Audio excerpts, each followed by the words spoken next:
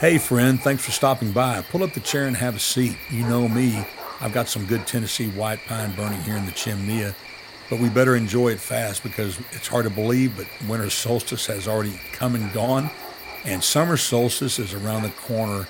But listen, hey, chill out. I'm going to run inside and get us a couple of cups of Joe.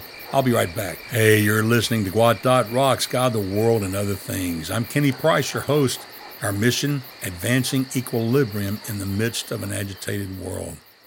Hey, it's hard to believe that summer solstice is just around the corner, June 21st, 2022, which means that we are on a downhill slide to Christmas, which excites me. This is Season 10, Episode 214, title, Happy, Happy, Happy. Subtitle, Affectionate Dedication to the Lord Yields Happiness and Great Peace. Psalm 37:4 says to take delight in the Lord. The instruction of these words must seem very surprising and odd to those who are strangers to indispensable godliness, godly being defined as devoutly religious. But to us who are sincere believers, it is only the reinforcement of a recognized truth. The life of the believer is described as a delight in God because it is a wonderful fact that true religion overflows with happiness and joy. The secular person who does not know God and those who just give lip service to Christ never look upon religion as a joyful thing. To them it is service, duty, or necessity, but never pleasure or delight. If they pay attention to religion at all, it is usually out of greed or fear. Religion for the sake of personal gain and profit, or fear of retribution from the hands of an expected angry God. God allowed me to have a significant ministry to a people group from a polytheistic religious background in one of our ministry partner apartment communities. The people, from a cultural standpoint, were very kind and gracious, accepting of new friendships.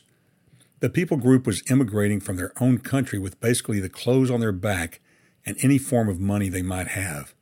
They gave up stellar professions and all of their possessions in order to leave the tyranny of their own religious system that had been taken over by religious radicals who were violent even to their own indigenous religious people. One young married couple graciously showed me their personal altar in their home.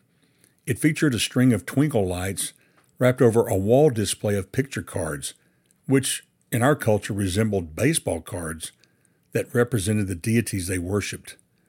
The husband made it clear that his religion taught that there are millions of gods, but he felt the ones he posted on the wall were the most important ones that demanded the couple's attention and worship.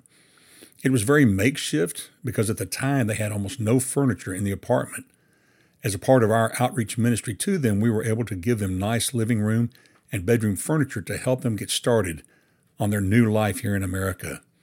The husband showed me their altar and pointed out that the picture cards pinned highest on the wall represented the deities that he felt could cause him and his wife great harm and evil if he and his wife did not pay homage to them.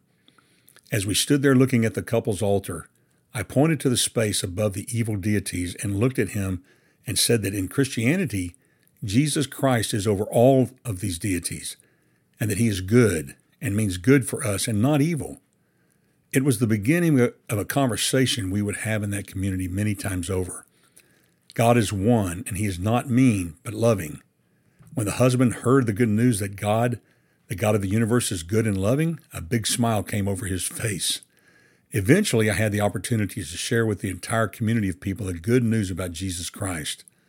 They were relieved to hear the good news that the God of the universe loves them and wants the best for them and was not out to harm them and cause harm to their families.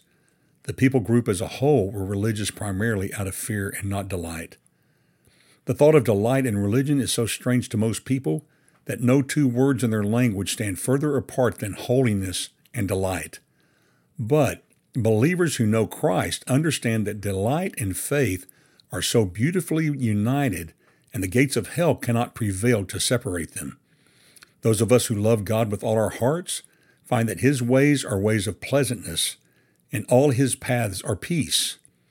And as we walk down his path of pleasantness and peace, we discover as his saints great joys, overflowing delights, and overflowing blessedness, so much so that instead of serving him out of habit or fearful compulsion, we're following him and serving him out of loving devotion.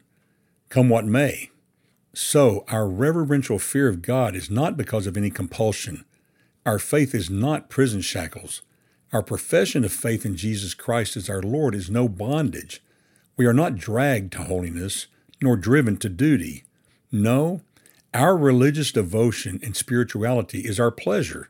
Our hope in a real eternal future in heaven is our happiness, and our duty is our delight. Delight and true religion are as joined together as root and flower, as indivisible as truth and certainty. They are, in fact, two precious jewels glittering side by side in a setting of gold. Friend, I am a witness that my religious devotion to Jesus Christ has been and is a delight in Him. I started serving Jesus at the age of 17, when my home church provided an opportunity to serve as a ministry intern in our summer youth program.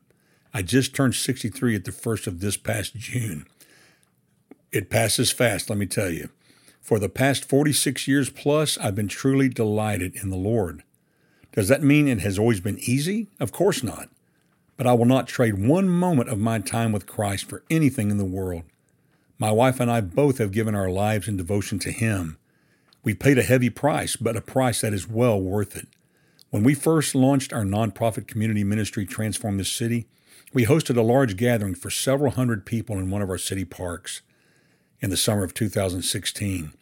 We called the gatherings Bringing Care Back to Carr.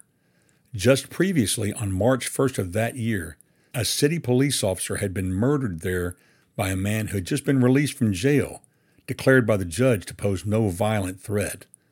The criminal returned to the city, broke into a home near the park, stole firearms, then went to the park, set up in the narrow but deep creek that bordered the park, and proceeded to open fire. The first officer on the scene was gunned down when he crested the edge of the creek. It was a terrible tragedy. The police moved in with the SWAT team and eventually shot and killed the murderer. A side note, I had the opportunity to talk to the murderer, the man who shot the police officer's father, and I shared that in a previous podcast, but I encouraged him that Jesus loves him and the sin of his son was not transmitted to him. God is loving and He is forgiving. The park had been a central gathering place for a series of 6 apartment communities that were all along that same side of that major highway that passes through our hometown. The apartment communities were filled with people on the lower end of the economic spectrum. A day out in the park was a tremendous thing for them. The murder in the park cast a dark pallor over the beautiful setting. The fact that the park was walking distance to all of the apartment communities provided the perfect opportunity to reach out in love to the people in the community and give them a reason to come back to the park. My wife, who was in essence acting as the event director of the large gathering at the city park, suffered a real heat stroke that night while leading the army of volunteers as they served the people. Susan always takes the reins on the details while I move about the crowd, meeting people and sharing the gospel. That was the second heat stroke she suffered and has suffered in her life. She suffered her first heat stroke one hot afternoon when we were out on a long bicycle ride. The second stroke in Carr Park that evening has made it very impossible for my wife to endure any kind of strong elevation in heat. But I can guarantee you that my wife would not trade one moment of her service to Jesus and her delight in Him for anything. In these few moments, can you look back over your life and testify that your life has been a delight in the Lord? If the answer is yes, can you list out a summary of examples that show your assessment to be true and not merely lip service? It's a strong question to ask, but it's very important. Friend, especially in these extremely trying times, if we are going to really know the peace that passes understanding in Jesus, come what may. I highly encourage you to take time to click the hyperlink in the show notes to Psalm 37 that will take you to the Bible Gateway website and their copy of the Christian Standard Bible. Psalm 37 is a work of literary art in the original Hebrew language, and it is just as much a work of art in the English language. It's 40 verses long and an extremely powerful encouragement to you on how and why you should find delight in the Lord in the midst of these trying times. And with that, my friend, I bid you peace.